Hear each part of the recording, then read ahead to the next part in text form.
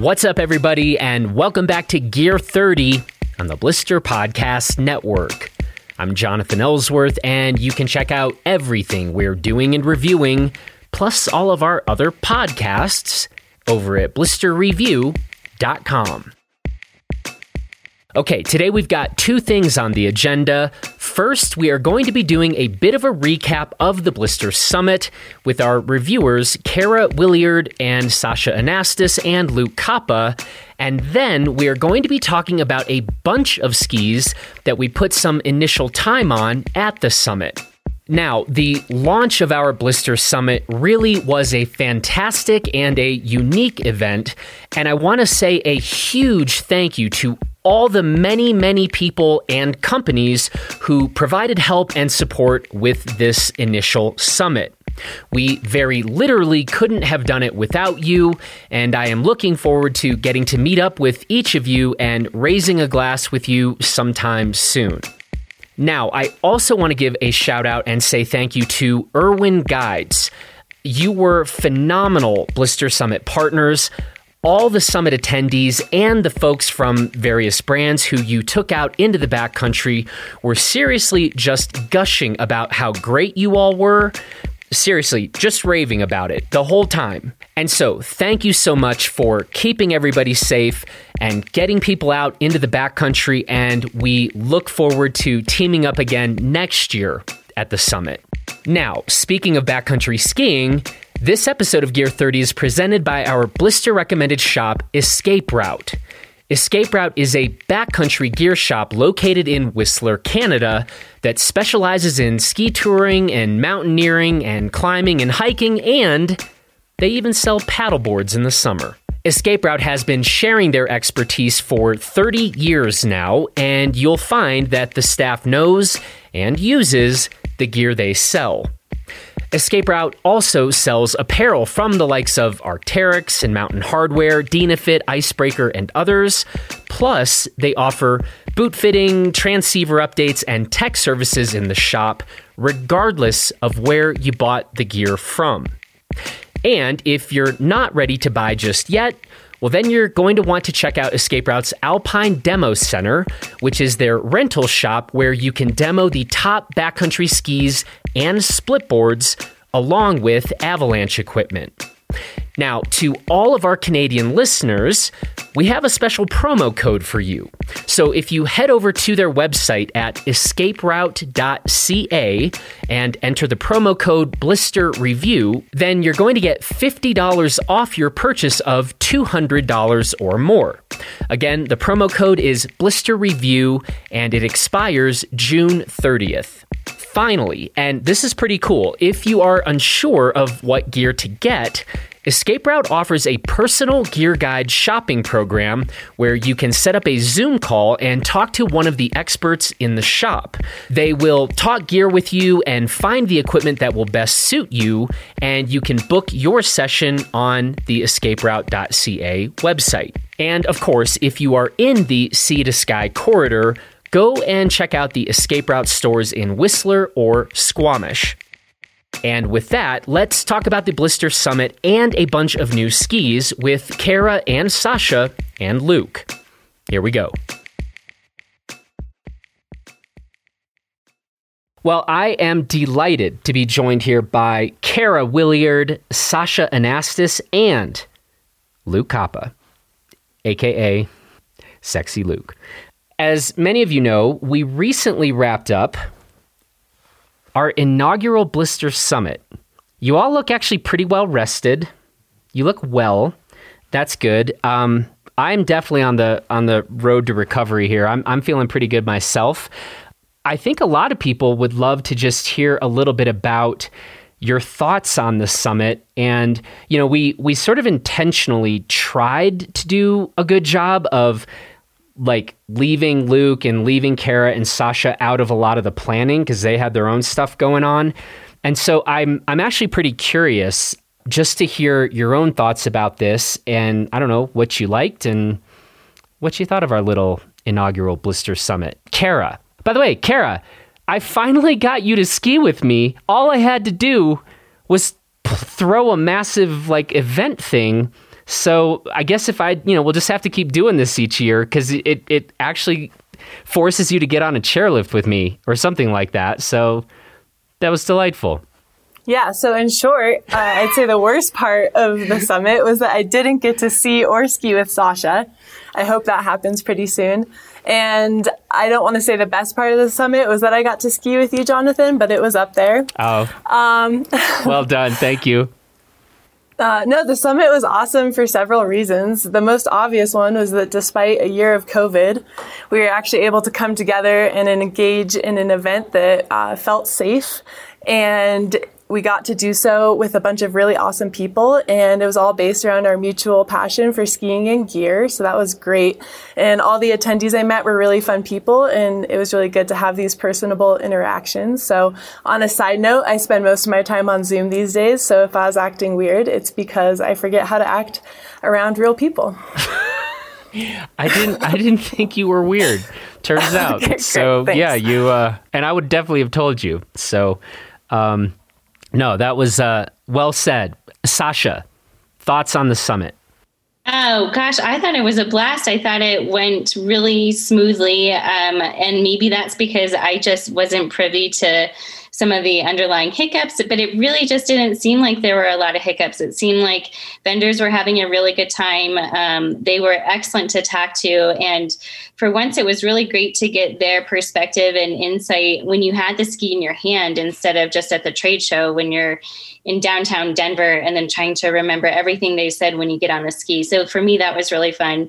And then I think the attendees, like seeing how much fun the attendees had, it seemed like they were part of the Blister story. And, we kept asking them for input and they loved that. And it was so much fun to ski with the attendees and show them kind of like where we ski and how we go about our reviews. And, I couldn't have been more impressed. I think you guys did a great job, and a big shout out to Kristen because she didn't let a single detail go amiss. So I was totally impressed. Luke. Yeah, well, they basically covered everything I had to say about it. The only thing I'd add, I think right before it was coming, like this year with Outdoor Retailer being all virtual and doing a lot of Zoom meetings for next year's product lineup. So I was like, oh, cool. Like we can relax this year and not drive to Denver. And then I was like, oh, never mind. We decided to put on our own event and plan all of it. But I think overall it ended up going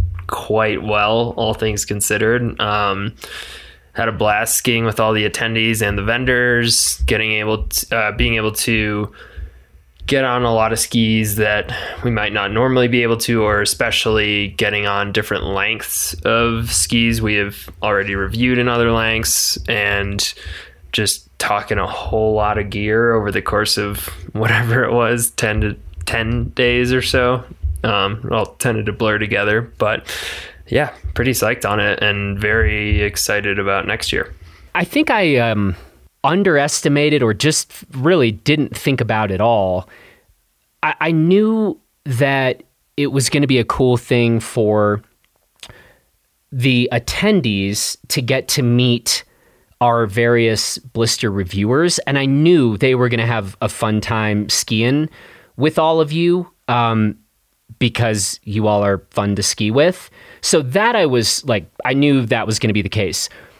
What I underestimated was the brands themselves, folks from these different brands, getting them out, and doing what we do all the time, which is just talking about how a ski felt on that last run. That I think it was kind of eye-opening for them, the kind of level. And I kept hearing that, like, man, you guys are really thinking about this stuff we don't just get together, throw a big rager and play a bunch of beer pong and can then barely stand up the next day. And that's what next year's summit's next for. year. Right, Luke, that's the version Luke wants next year. But I was kind of I think I'd underestimated that how many of the vendors were like, oh, okay. I mean, I heard the comment a lot, like, your reviewers are actually good at skiing.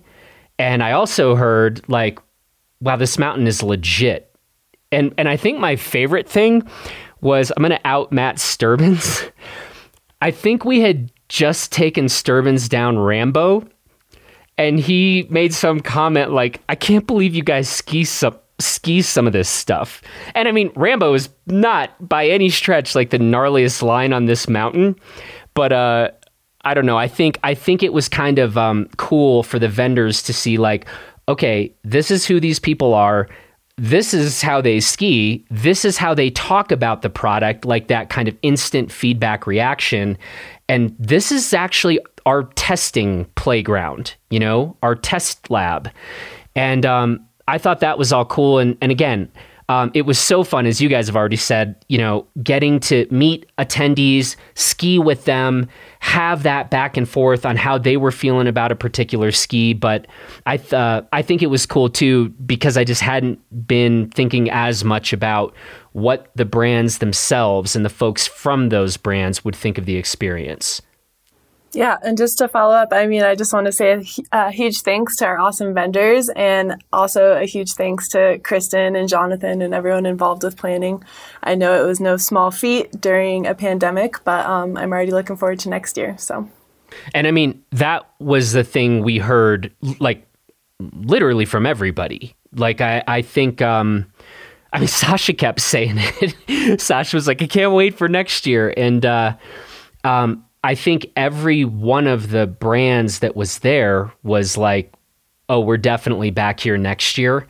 That feels real good. You know, it has been a long process of planning this and the rest. And I mean, mostly I hope that next year a lot more of you can join us. The last thing I want to say on this is like, we are now going to start rolling out quite a bit of stuff that we filmed at the summit. And I got to say, a number of these panel sessions that we had were just incredible. I have not seen anything like this happening in the ski industry. I mean, at least over the last decade. And I think a lot of folks are going to be very, very interested and are going to learn a lot from some of the conversations that we had over the course of Summit A and Summit B. And so that stuff is going to start rolling out pretty soon here. I mean, I had vendors saying things like, I've learned more in this past week about various aspects of the ski industry than, like, I don't know, I've ever learned. And so that felt pretty good too, that these are the people, and we were having conversations with such interesting guests that they were like, I just was learning a ton on these. And so pretty cool. And you guys have a lot to look forward to if you weren't at the summits. On that note, we did end up getting on a number of skis. We are going to be rolling out some of the feedback that we received from Summit attendees. But, you know, I thought this would be a good opportunity to just run through and have you all tell us about some of the skis that were particularly interesting to you for one reason or another. So that is what we are going to turn to now. And Kara, why don't you kick us off? Awesome. So I think Luke was the one that mentioned that we had the opportunity to ski some of what we've been testing in different lengths. And I think that was a really great opportunity. Sometimes I fall in between, like, not being able to quite get on some of the really long stuff that gets sent to HQ, but then also, you know, wanting to test the longest available women's ski and things like that. So I think the most fun I had was getting to side-by-side compare the Forefront MSP 99 and the MSP 107, and then this goes up against the 20 or so days I've had on the women's MSP CC this season. So this allowed me to decipher a few things from a series of skis that I feel is incredibly intuitive and versatile and just pretty well balanced across the board. So I got on the MSP 99 in a 181, and to be able to compare that to the MSP CC in a slightly shorter length, I found that this improved stability, but it didn't really sacrifice anything in way of maneuverability. And then the 107 also didn't compromise performance on pretty firm conditions across the mountain. And I find that this would be a step forward for versatility if someone's looking for a good one ski quiver that does well on soft snow as well. Sasha, did you spend some time on some of the MSPs? And which one, just to clarify for us, which MSPs were you skiing at the summit? Yes, I actually did. I got to ski. I did take the Forefront MSP CC 99 out. I believe it was the 171 centimeter length. And the preface of it was like, oh, Kara loved the ski. You'll like it too. So I did go in with a bias, but the caveat being that Kara and I like totally different skis, totally different lengths. So it was kind of fun to get on it and be like, okay, try me ski. If Kara likes it this much, what do you have to offer? This ski is probably one of the most intuitive skis I've been on. And that's including my Line Pandora. Whoa. Whoa. I know, right? Like that says something. Like you get on the ski and it's just like, it's just there for you. It's like your best friend, I guess. And it was damp in the ways I needed it to be damp. And for me, that's kind of like on the head wall coming through some of the ruts. I don't like a lot of vibration coming through that. And it was damp enough, but it was still really playful. It was easy to edge. I could hold my edge fairly well. I tended to have a hard time on some of the skis because they were so stiff. Again, they were more, the custom skis, not so much women specific skis, but this ski, I had absolutely no problem loading it. But again, it didn't compromise in the stiffness. So I didn't get to try it on Banana. So I couldn't really do like the tried and true maneuverability test that I was doing with all the other skis. But I know we have that ski in headquarters. So I was like, okay, well, if I don't get around to it now, I can grab that ski and give it a go, at a later time. I was totally impressed. I think this is a great ski. I think this could be a really good contender for a one ski quiver. And for sure, it was in my top 3 ski. So I was really happy on that ski. I think I'm going to stay Forefront for a minute and talk about the redesigned Forefront Hoji. And this is kind of funny to me.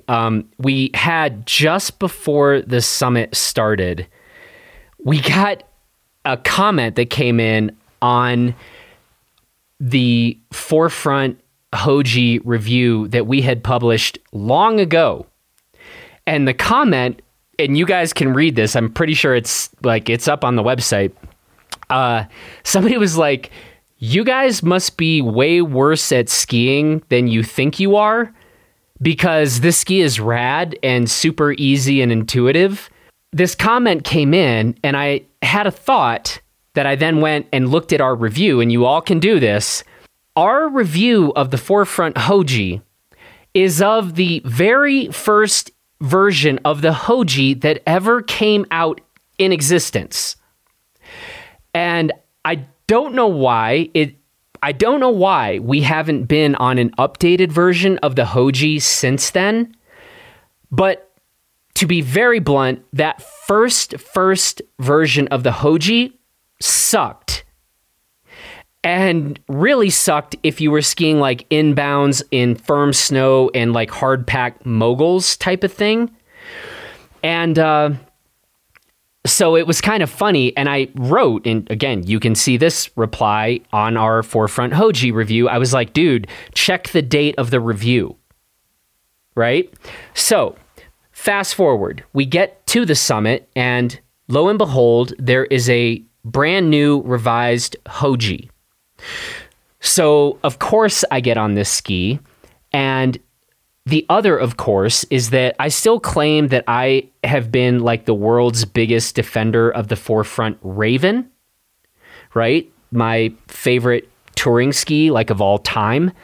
I'm also a very big fan of the Forefront Renegade, which is a 121, 122 millimeter wide, pretty big POW ski. And I can now say with confidence that the updated Hoji slots very nicely between that Raven and the wider Renegade. So I've only skied it inbounds at CB so far. I have not toured on it yet. We are going to be getting more time and saying a lot more about that ski. But for our purposes right now, I would say that if you are a fan of the Raven, or if you are a fan of the wider Renegade, the Hoji now makes sense as that 111, 112 millimeter wide ski that kind of slots right between the Raven and the Renegade. And we'll be saying a lot more about the Hoji in our full review. The new Hoji is good. It doesn't suck like that first one did. By the way, Hoji himself was like, yeah, no, we didn't hit the mark on that first version. So I think we're in fairly, good company here. But anyway, yeah, that was really fun to get on that ski. Also, fun fact, Drew Kelly claimed about our friend Rob Dickinson, who is definitely one of the best skiers in Crested Butte. Drew was adamant the day that Rob was on the Hoji. Drew was like as adamant as I've ever seen him. He was like, I have never seen Rob ski better, ever. And I was like, what are you talking about? Rob always looks like that? And she was like, no, I've never seen him ski this good. And I don't know. So high praise from Drew Kelly. That was a weird anecdote, but it was a true one. So anyway, let's move on. Luke Koppa, what say you? Well, first off, I also skied the Hoji, and I've spent minimal time on the Raven and the Renegade, but basically I was surprised, one, that it felt like a ski that I would not be mad about skiing inbounds. Especially as skis are pretty light these days, I skied it. It's 112 millimeters underfoot, and I was skiing it on full-on hard pack, scraped off, and some chalky, firm, choppy stuff. And yeah, suspension felt pretty good for how light it is. I think it's a great ski for how I ski the terrain around here. Super easy to pivot, but when you lay into it, it will hold, and it won't fold on you, or won't fold on me at least. And it was surprisingly predictable on the heinous wind-scoured ice section that was the stretch between the Silver Queen lift and the high lift for a few days. Really? Which is normally where I hate reverse gamer skis, but it got me down predictably just as well as any other ski I was on that week. Wow, that's high But praise. anyway, yeah, got along surprisingly well with the Hoji. Skied High Life for the first time in terrible conditions on that ski, and dragged Nick from Forefront along. So that was fun. But anyway, one of the standout skis for me that week was a ski that I had technically already skied, the Dynastar M-Free 108. But last year, I spent a lot of time on the 182 centimeter length, and they do 10 centimeter length brakes. And so during the summit, I got on the 192, which, as we talked about in our original review, we're like, well, the 182 for like people like you and me at our height and weight, it's like that feels, it's super maneuverable, but almost to a fault for how we like to ski. But then skiing a place like Crested Butte, where you're doing a lot of tight hop turns and stuff like that, just like the thought of a 192 for someone like me at 5'8" seems a bit excessive, but got on that early morning. We've been in a bit of a thaw refreeze cycle, not full on spring conditions, but it's firmer in the morning. Went out early in the morning with our video guy, Jared, who, if for anyone who's skied with him, does not ski slow. Even when he's carrying a few $1,000s worth of camera equipment on his back. But I was on that ski with him, and it really impressed me, both in terms of being surprisingly easy for a 192, but also a whole lot more substantial than the 182 we skied last year. And basically, I mean, my takeaway was just like the 192 is what I wanted the 182 to be. I'm curious, that's a ski we're supposed to be getting in for longer term testing, along with a few others in the near future. And I'm curious how it will hold up over time, especially in regard to the tune. Because I feel like that's a ski where with a fresh tune, I think it might behave a little bit differently. The 182 felt a little less loose and a little more secure on edge when we first got it versus after a few days. And so we'll see if that's the same for the 192 or if the 192 is just a burlier ski. But overall, I was like, it's a ski that's pretty maneuverable, pretty playful up to my standards in those regards. But I mean, I wasn't really finding its speed limit in fairly firm to chalky conditions. And it was honestly just pretty ideal for the stuff we ski around here. And I know a few other attendees agreed on that. Yeah, for sure. And we go a lot more in depth on that in a conversation that I had with Matt Beers from Dina Star, where we talk a lot about the 182 versus the 192. So we'll keep it moving for now. But yeah, that was one of the most eye-opening things of the summit, was how many people were like, this 192 rules. And we were like, wait, what? It just goes to show that not all lengths of a ski perform the same. And, again, that 182, and like, I think I still stand by our review of the 182. It's going to be super fun for somebody who wants like a really playful, really loose 182. But yeah, the spoiler alert is for those who want less of the super fun, super loose ski, the 192 needs to be on your radar. Even if that sounds really big, it does not ski like a super long, really big 192. And honestly, that was one of the big surprises that came out of the summit. Yeah, agreed. Kara, you're up next. Yeah, so I was also really eager to get on the Rossignol Rallybird TI in a 178 because I had some previous experience on the 171, and overall that ski in a 171 had felt a little bit like too quick and maybe not stable enough for my preference.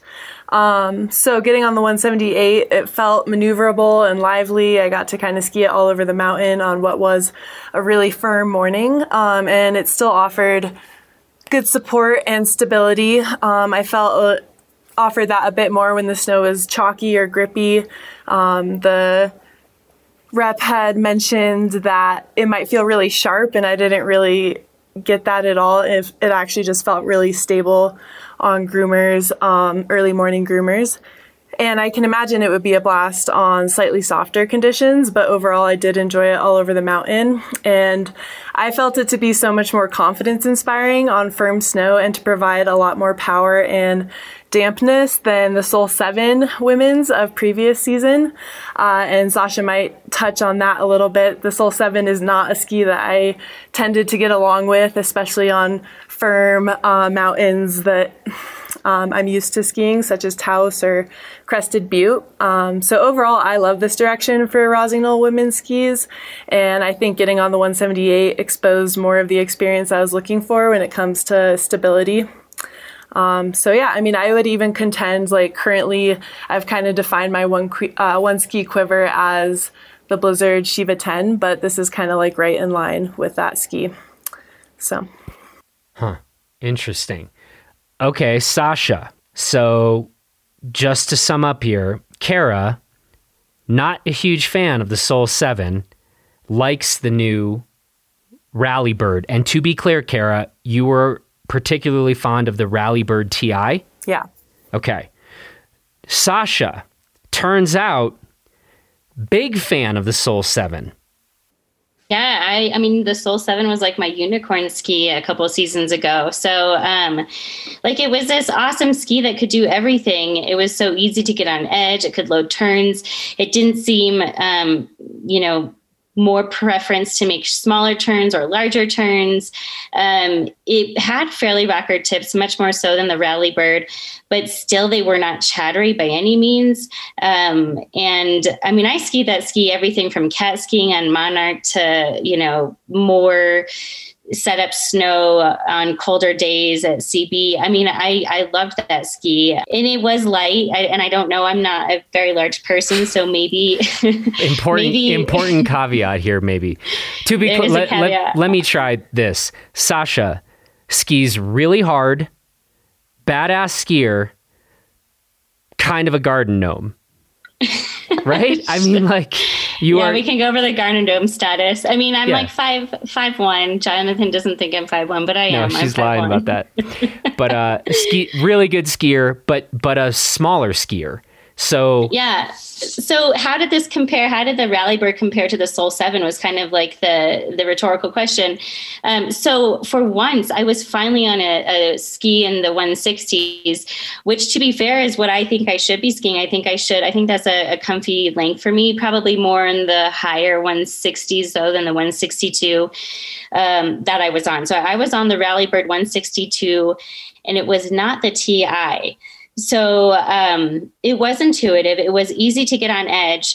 But for me, it was a little chattery. And I felt like, when I got into the more rutted skis or groomers, when I was, going fairly fast, I had more chatter than I wanted to, and certainly more than I had experienced with the Soul 7. And I don't know, what about the Soul 7 versus that Rally Bird made that difference, or I'd be really curious to see if the Rally Bird TI was a little bit more stable and less chattery. They didn't have that ski, so I didn't get on it there. And I did want to compare like apples to apples. So I wanted to be on a 162 Rally Bird, not TI, and compare it to a 162 Rally Bird TI. I didn't feel like getting on the longer ski would have been fair. I think there have been too many variables to kind of really compare them to. Yeah, it's so funny. But yeah, I missed the Soul 7, but I think it's a really good ski. I think that there will be a lot of people who really, really like this ski, and I think it's a really great ski. I think it's a good ski for the intermediate to advanced skier. And I think that's awesome that Kara loved it. And I'm really curious to see what that TI would feel like. Really interesting thoughts, Sasha. I did actually ski. Like one day I was out on, so the men's version or the unisex version of the Rally Bird is called the Sender. And they do a Sender and a Sender TI. And I went back-to-back days skiing one day, the 187 Sender non-TI, and then the very next day skiing a lot of the same lines. I skied the 187 Sender TI. And I think you might be on to something. The skis were actually quite similar, like far more similar than I was expecting. But if you said, all right, pick one, I would take that TI version. I felt like it was just a little more plush. I feel like the suspension was maybe just a little better. So that was my gut instinct, just because I really did. I love the Volcal Secret 102, and that's a pretty stiff ski. And I feel like, something just offering a little bit more stability would have been the ticket to ride. And then, to be fair, I have been skiing skis mostly, 170 above, just because Kristen, Kara, and I need to share skis. And so it would be, what I would like to do would be to get on the 162 TI, see how that compares to the non-TI Rally Bird, and then get on the longer TI or Rally Bird TI and see how that compares to the 162 TI. So that would be kind of where I would take this experiment, if you will, to its next phase. Yeah, and here's one last thing I want to chime in with. I had a really interesting conversation with Jake Stevens, who is the Alpine product manager for Rossignol. And this conversation is going to be released on Blister in the coming weeks. But Jake said something really interesting. When we talked a lot about the decisions to kill the 7 series, and then this, and then how that transition looks like with the new the new Senders and the kind of Black Ops series. And Jake was saying that for fans, big fans of the Soul 7, he was now actually suggesting for people, the women's ski is called the Stargazer and the unisex ski is called the Escaper. And it's 94 millimeters wide, so it's narrower than the Soul 7. But he thought that that was actually potentially the closest new analogy to the Soul 7. So I would love to get you on that Stargazer and see what you think. I would be really curious to see how that compares to the Soul 7, because honestly, I didn't feel a lot of comparisons on that Rally Bird by any means. It felt like a pretty redesigned ski altogether. So yes. yeah. It ain't the Soul 7 anymore. Sure isn't. Kara is nodding approvingly. Happily, and I'm still wearing my black from the funeral that I had to attend for putting the Soul 7 to rest. So you and Sam Shaheen, yeah. Sam, I wish Sam was here to back me up on this one. Yeah, Jake mentioned that he actually had a chairlift ride with Sam, where Sam. I was there. Were you there, Luke?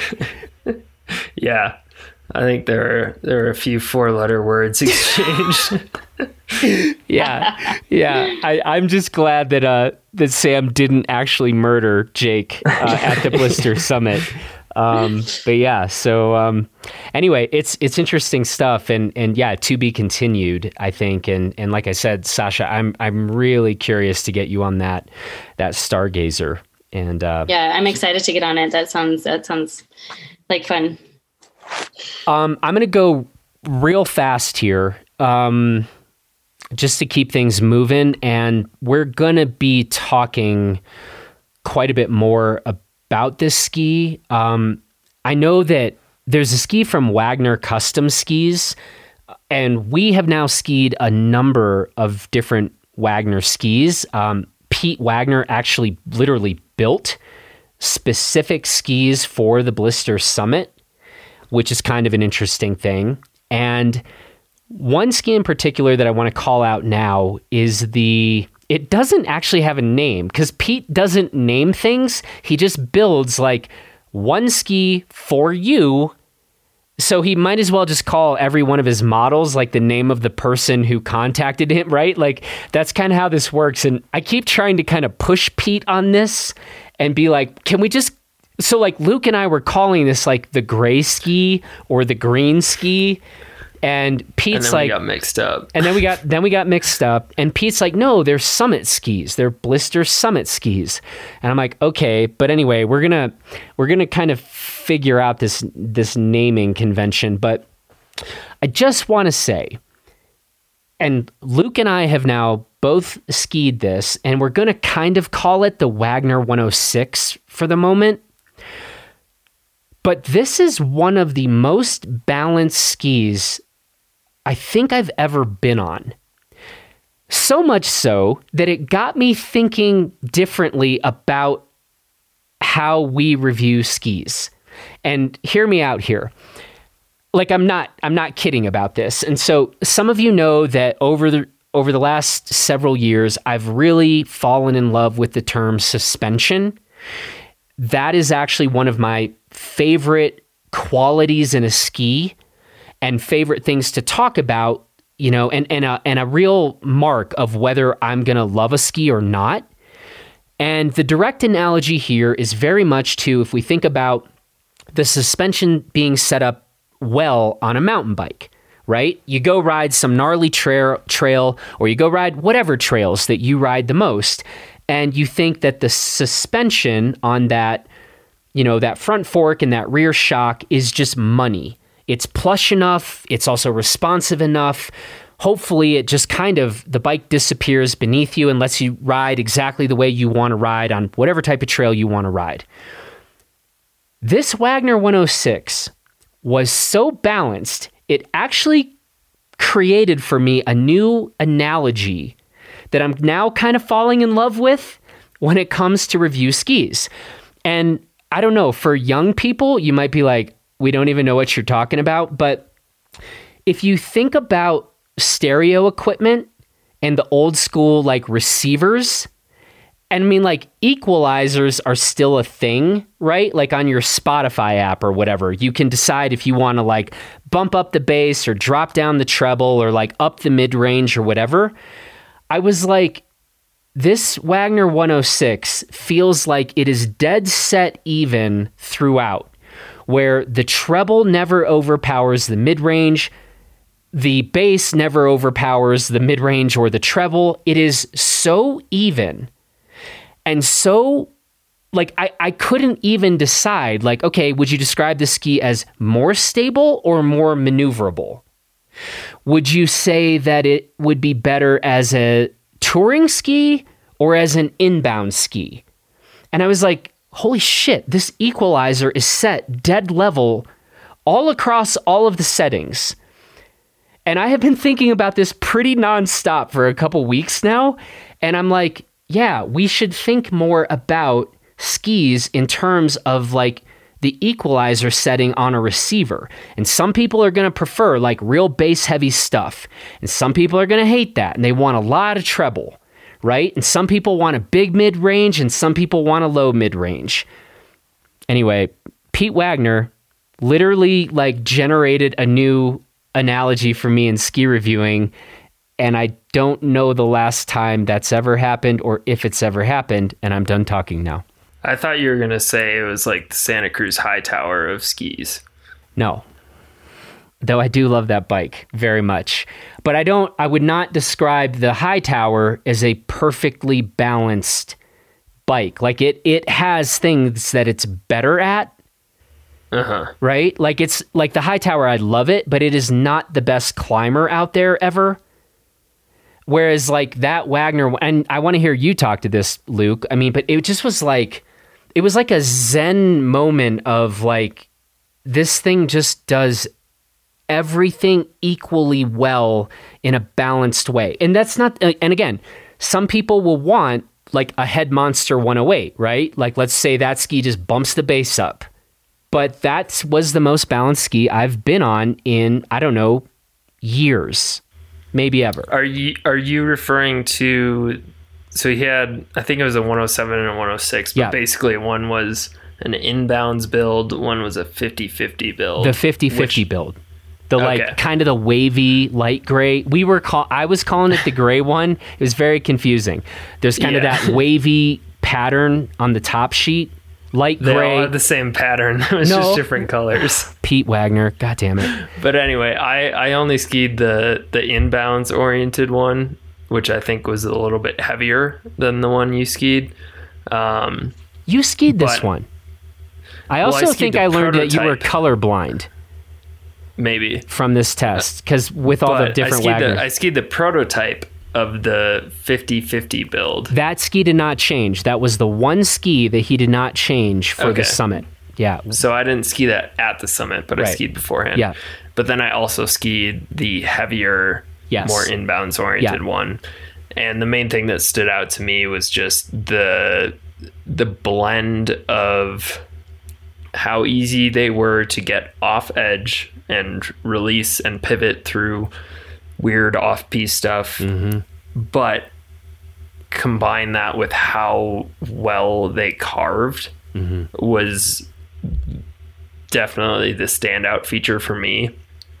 I mean, apart from far narrower skis, I can't think of many skis I was on this year that I thought offered as equal of a balance between on and off-piste performance. Like those Wagner skis, unlike you, I really enjoy carving, and especially carving hard on piste, but we both like skiing off piste. And the Wagner skis were a blast because I could really lay into them hard when we were skiing groomers on the way back to the lift, but I didn't feel like they were like super hooky or grabby or difficult to just slash around through steeps or bumps or trees or whatever. So yeah, I would agree in that they are very well balanced. And I mean, the tricky thing with Wagner is like you said, Wagner doesn't make ski models. They make your skis. But this is the first year I was on a pair, and I was quite impressed with what they came with, from the 97 underfoot model to the multiple kind of like mid 100 with models as well. Yeah, and we're going to be talking more about that 97 soon, because I got things to say about that ski too. I love that you just claimed you like to carve hard on piste and I don't. I just don't like doing it on lightweight skis. Give me a head iTitan. Give me the green K2 Disruption. You just need to learn how to carve tighter turns and appreciate getting in the air between them. Okay, that might fair actually. All right, I'll give you that.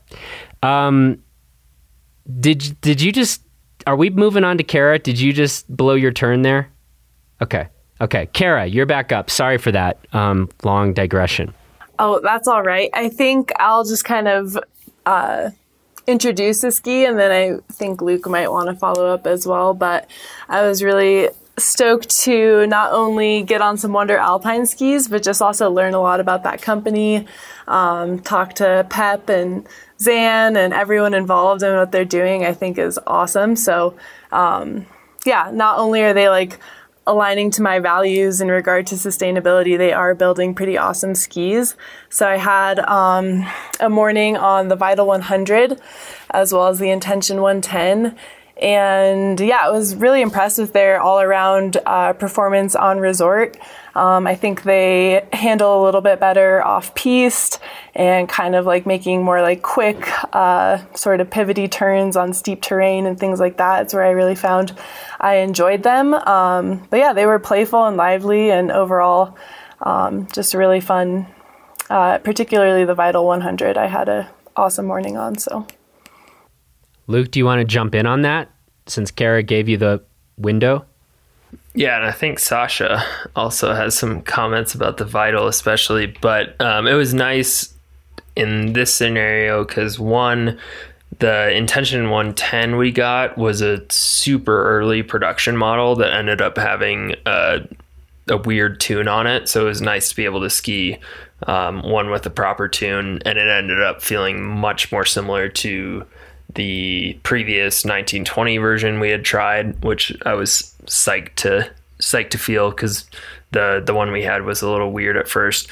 But yeah, I mean, even in the resort, like they're not your typical touring oriented skis. Like I spent an early firm morning on the Vital 100, and I think I spent basically a full day on the Intention 110, also in pretty firm conditions. And I mean, having skied a wide variety of resort oriented skis this year, I wasn't like, oh, this is a touring ski. Like I need to stop skiing this because this feels stupid.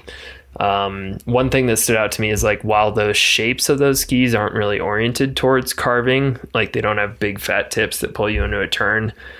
I mean, we were with a pretty aggressive group when I was on the Intention 110, and it was not soft, and I just kept driving it harder, and it kept holding, and I could tell that it was a pretty torsionally rigid ski that wasn't just washing out on me.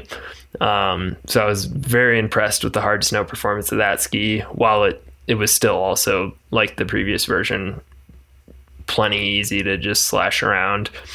And the Vital 100, while it wouldn't be my top pick for skiing fast in firm resort conditions,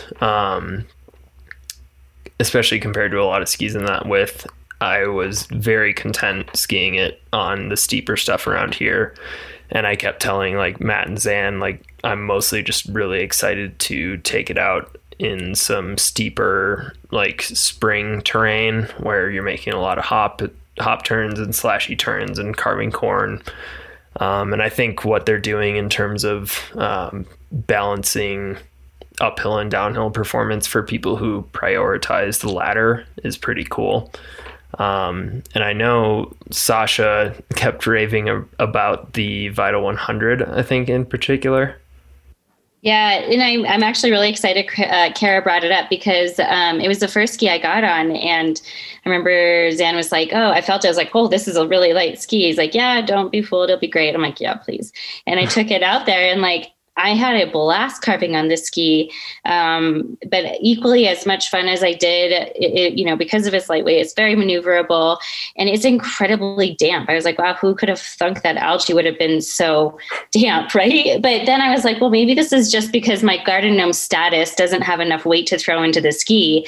So I was like, well, I can't wait to see what Kara and Kristen think about this ski. So I'm psyched that Kara was on board because I was incredibly impressed and, again, I would not hesitate to grab this ski for, a resort oriented ski, but something that maybe you could put, shifts. I mean, obviously it would be a great 50-50 ski because it's so light, but yeah, you could definitely put shifts, bindings on it. And I don't know, I could see that if I only had so much money to put into one ski, I could see that being one of those one ski quivers that could still carry over to the backcountry a little bit too. So I was super impressed. Quick question. So like when I was on the Vital 100, probably the most memorable line I skied was, just a staircase lap on it. And that ski felt quite good coming down staircase, which is, I don't know how you describe it. It's a steeper. It's the 4-star freeride qualifier event comp. Great way to put it. It is the 4-star free ride qualifier comp line. And so yeah, a fairly serious line here at Crested Butte. And that ski felt very predictable and calm enough. And again, I think y'all know by now, I'm not inclined to be like, oh yeah, these lightweight skis ski great in bounds, right? I don't think that and do that. That ski held up. My biggest thing, and here's why I would push back, and I'm curious to hear if you guys had a different experience. I didn't feel like that ski was a great carver on firm groomers. And for that reason, I would caution, if you care about, it's like, if you want to go ski staircase and like heavier lines, that's where I actually felt more comfortable on the Vital 100. Did you guys feel like you were carving groomers well on that ski? I did, but again, I think that could be my weight. I mean, was I carving as finessefully and precise as I was maybe on the Folsom primary or even, the Folsom turbo ski that we were on, the Spar Turbo? Probably not.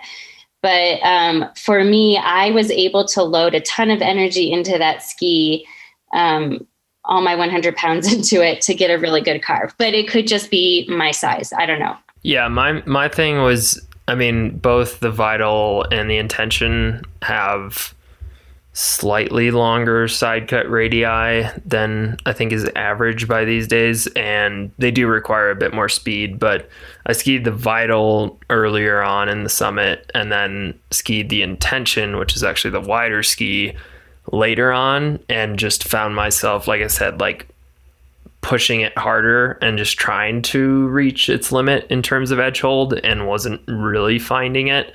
Like, it was a ski that felt better the harder I laid into it, and just gripped better the harder I was pushing it.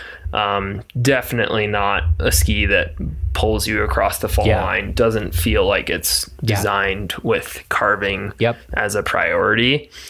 But I think for skiers with good technique, they could have a good time on it, on whether it's on a groomer or like a wide open bowl in the spring when you're carving through corn. But definitely not a ski that excels on piste or smooth snow, but I was impressed by both. And I think mostly because I skied last year, we skied the Intention 110 with pretty minimal time on groomers, which makes sense. Like they market them both as backcountry skis, and I think that's where they make sense. But I was mostly just pleasantly surprised, and it was really nice to ski both of them with full alpine bindings, because the pairs we have are like, they're backcountry skis. We're going to ski them with backcountry touring bindings in the backcountry for the most part, but it was nice to have the opportunity to really push them hard, and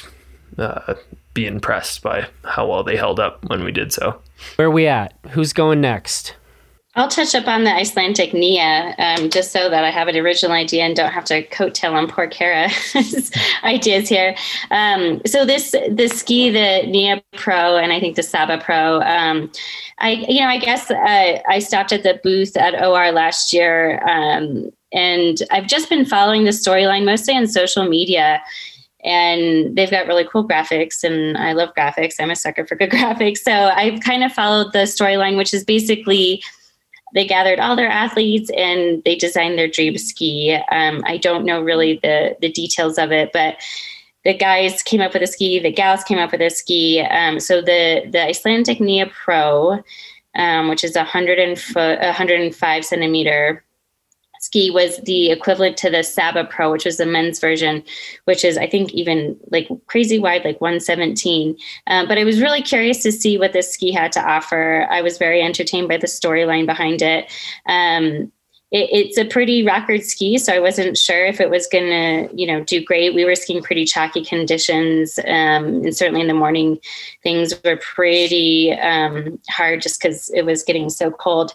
I was totally impressed, though. It was really intuitive to get on edge. It was easy to get over on my edges. And, I really could put power into the ski and get a good dynamic pop at the end of my carve turns.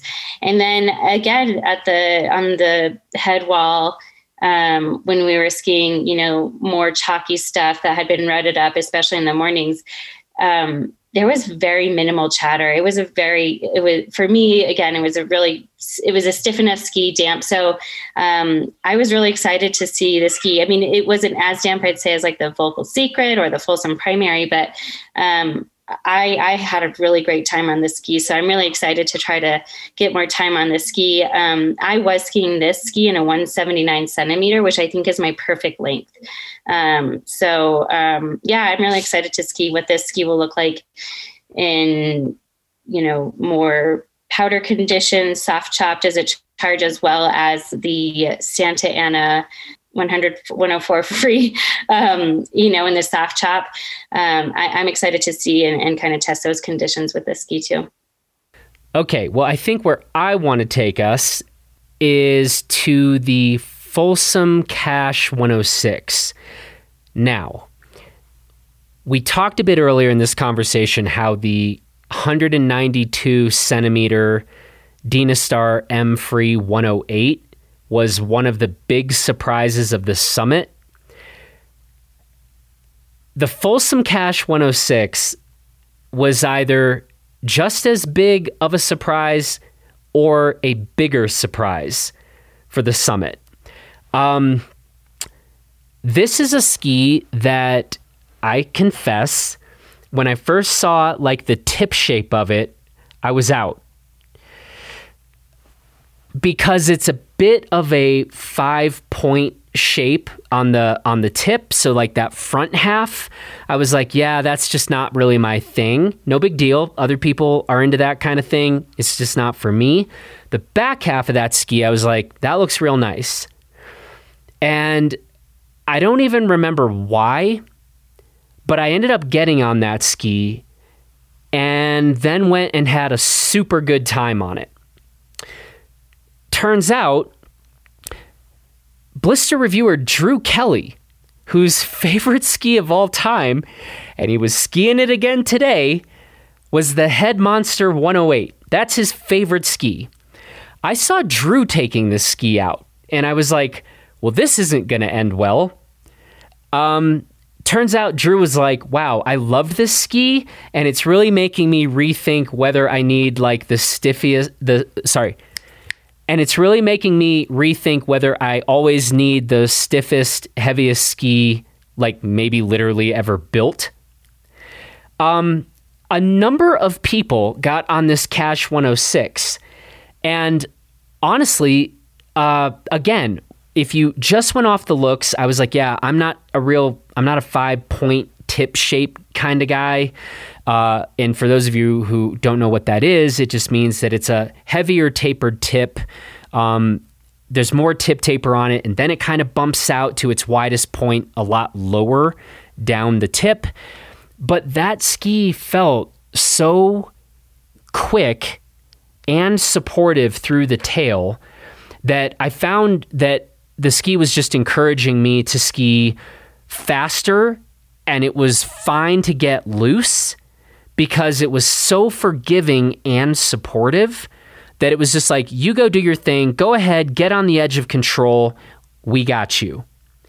And it was a bit of a revelation. The one thing I also want to say, this is why you should never put too much stock in ski reviews that just are like, well, it's a 5-point shape, so it's going to be quick, really quick, but kind of twitchy. It's like, if the people aren't telling you how much time they actually got on that ski and where they skied it, I hope after like 10 years of doing this at Blister, we've given you reason to be very suspicious of like, this is what this ski does. You know, and again, I've mentioned this before. We're seeing this come up where people are like, we're going to tell you what this ski skis like just based off of its flex pattern. It's like, nope. That's not enough, nor is it enough to look at the tip shape of a ski and be like, that ski's not for me, or it's going to respond like this. So again, if you're going to like read ski reviews, hopefully you are hearing how much time the reviewers have actually put on a given ski, where they're skiing it, and then trust those things. And slight tangent rant. Anyway, Folsom Cache 106. I don't know anybody at the summit who got on it and wasn't into it, including the Incredible Hulk, Drew Kelly. Sasha and Luke, I think you both spent some time on maybe some different lengths. I skied it only in a 188 centimeter length. Did you guys ski that? Yeah, I did ski. I did not ski the 188 length though, thank God. Yeah, that's probably for the best. So I got to A and B, the Cache 106, and the primary, Folsom Primary 104. So Mike was like, here, you X-Racer, take this primary out. And I was like, okay, great. Yeah, it's going to be great. And that ski was a bit punishing for me. That said, there's some gals, attendees who loved that ski, who were great technical skiers without a tech or racer background. So I'd be really curious to see what these other attendees,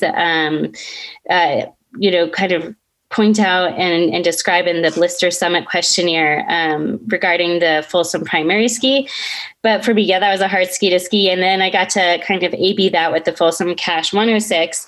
This is the last ski I skied on. And so this is probably the first full day I've put on the snow in the past 3 days, like getting on the lifts at 9. And I was on the ski at like 3:30, and it's a heavy ski.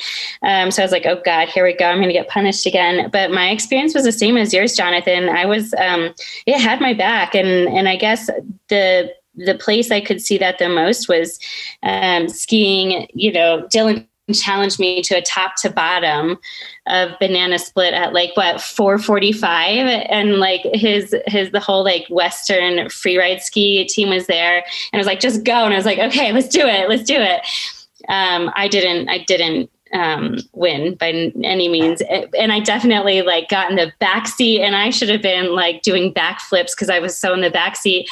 But miraculously, the ski was like, nope, gotcha. And yep. I was all of a sudden forward, and I was like, wait, what is going on here? There's no reason yes. I should be even making a next turn, but here we are. Yep. And again, my legs were so tired, and this is not a light ski. So my quads were crying. But again, anytime I got into the back seat, I was just like, okay, just ride it out. It's going to take care of you. So I love that ski. I think that was a really fun ski to ski, and definitely in my top 3 for sure. Wow. Luke, did you spend time on it? Yeah, so I've never skied the inbounds version. Last spring, I started spending time on the basically their touring build of it, which is a full carbon laminate and I think a aspen, maybe some bamboo cord, generally just a lot lighter than the versions you two skied. But anyway, I think my impressions mostly line up with what you guys said, like pretty easy to ski, quite versatile, but can be pushed pretty hard. For me personally, I feel like I'm more drawn towards not the primary 104, but the primary 110. Mm-hmm. The original ski that you worked on with Folsom, that was reverse camber, like a slightly more symmetrical design in terms of shape and rocker profile versus the Cache or the primary 104. But yeah, I mean, for more directional skiers who like Drew or you or Sasha, who just want to ski everywhere and carve a bit, slash around a bit, it seems like a pretty versatile shape, and people can check out what we wrote in the buyer's guide about the carbon version of the Cache 106. But there were a couple other Folsom skis that clearly stood out and were on very opposite ends of the spectrum. The one that I got to ski was their Spar Turbo, which is kind of like in that new category of fun carvers, which I love. Essentially just like ski with a fairly tight side cut radius, but that's a bit wider, a bit more versatile than your traditional tight radius carving piste oriented ski. And it was kind of funny talking to Mike at Folsom. It's like talking about how great they are on groomers and how they're not like an all mountain ski. And the first thing I took them on was Headwall. And they were super fun. Yeah. I mean, that's kind of what I do with every ski we get, unless it's like under 85 underfoot. But anyway, like, I mean, as long as the bumps were super tight, it was really fun to carve like bump lines, and it wasn't hooky. And I think the tune they had on that pair was great. And I mean, yeah, it was a lot more versatile than I expected, but it was also easily the best carver I got on at the summit. Like, it does make groomers a lot of fun. And I mean, basically half my runs most of the times are on groomers. Mm-hmm. And so it was a blast. Mm-hmm. The only thing I'm bummed about is I skied I think the 182. I would love to get on the shorter length because that's an even tighter radius, I think, and even easier to bend. But overall, I mean, I think if it's kind of in that same category as like a line blade, like ski that's really fun to carve really hard on piste, but can be taken off piste. And compared to the blade, the Spar, definitely more comfortable at higher speeds, can be pushed harder, not quite as easy to bend into those ultra tight turns, but a blast for people who enjoy skiing on groomers as much or more than they do off piste.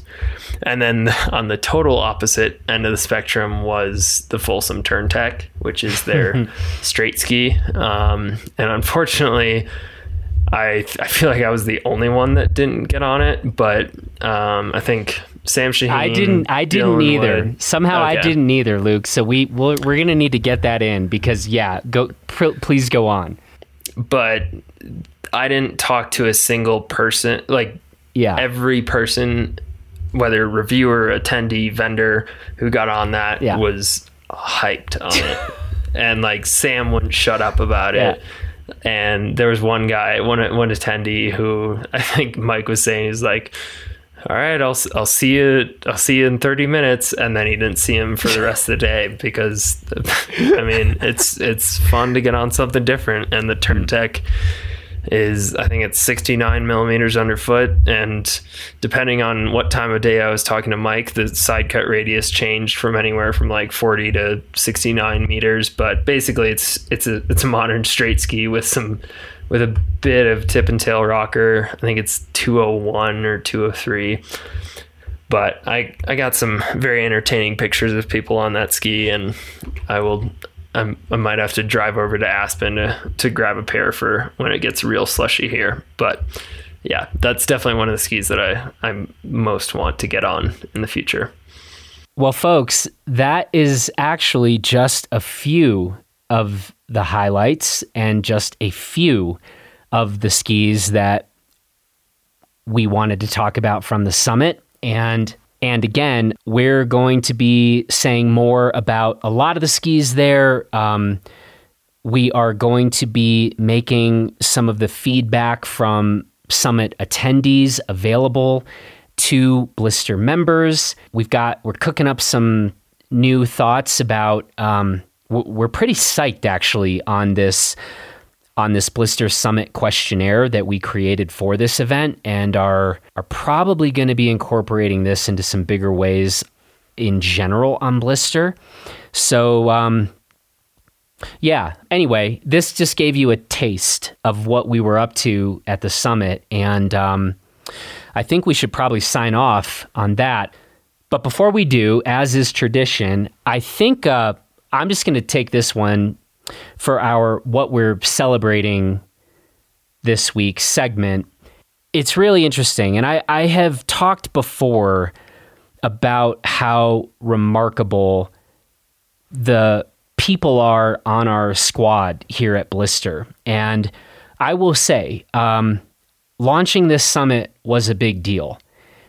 There were several vendors at the summit who said things like, this is the most important new development in the ski industry in a very long time. And we feel really good about that. Our buyer's guides, when we started those things and where those are today, I'm very proud of that. And, I'm proud of the principles on which we kind of operate around here. But this summit was just a reminder once again that seriously, the very best thing, in my view, about Blister is the people that we have here. And we didn't get to have everybody here this year. And Paul Forward was really, really bummed that he wasn't able to make it from Alaska. And he is promising that next year he will be at the summit. The strikingly handsome Justin Bob is telling me that he is going to be here next year at the summit. So we didn't even have our whole squad, but just getting to see all of you and having Sam back again and, getting a good number of you, it's just I just can't say enough about the people that we have attracted to this thing that we're doing over the years. And the summit really just made that crystal clear to me once again. We got some really good folks here. They're nice people. They get after it. They are so passionate about skiing. And I think that I am willing to wager that any of the summit attendees listening to this will be nodding vigorously. The people from different ski companies hearing me say this, I think, will be nodding vigorously. And so this week, I am celebrating all of you. And it is the best part of this whole Blister journey thing that we've been doing for a while. We've got some really good folks, and was just so fun to have a number of you together. And I'm really proud of all of you and what you do for this industry. So this week, I'm raising my glass to you guys. So cheers to you. And on that note, I think we will finally sign off from this fairly lengthy Gear 30. So Kara, Sasha, and Luke, thank you so much. Thanks for everything you did with the summit, and thanks for this little recap episode here tonight. Thanks, Jonathan, for putting it together. And Kristen, thanks so much for making it happen for us. It was so much fun. I can't wait for next year. Yeah, thanks, everyone. We'll see you next year. Good night. Okay, well, that brings us to the end of this episode of Gear 30, and if you are enjoying these conversations, then be sure to subscribe to Gear 30 and also leave us that 5-star rating in iTunes and tell your friends about the show. I also want to say thanks to Kara and Sasha and Luke for the conversation. Thanks to the strikingly handsome Justin Bob for producing this episode, and thanks to you for listening. From all of us here in Gunnison and Crested Butte, please take good care of yourself and everybody else. And we will talk to you again this coming Monday over on our Blister podcast, where Cody Townsend and I will once again be reviewing the latest news. So we will catch you over on our Blister podcast feed on Monday. And for now, bye.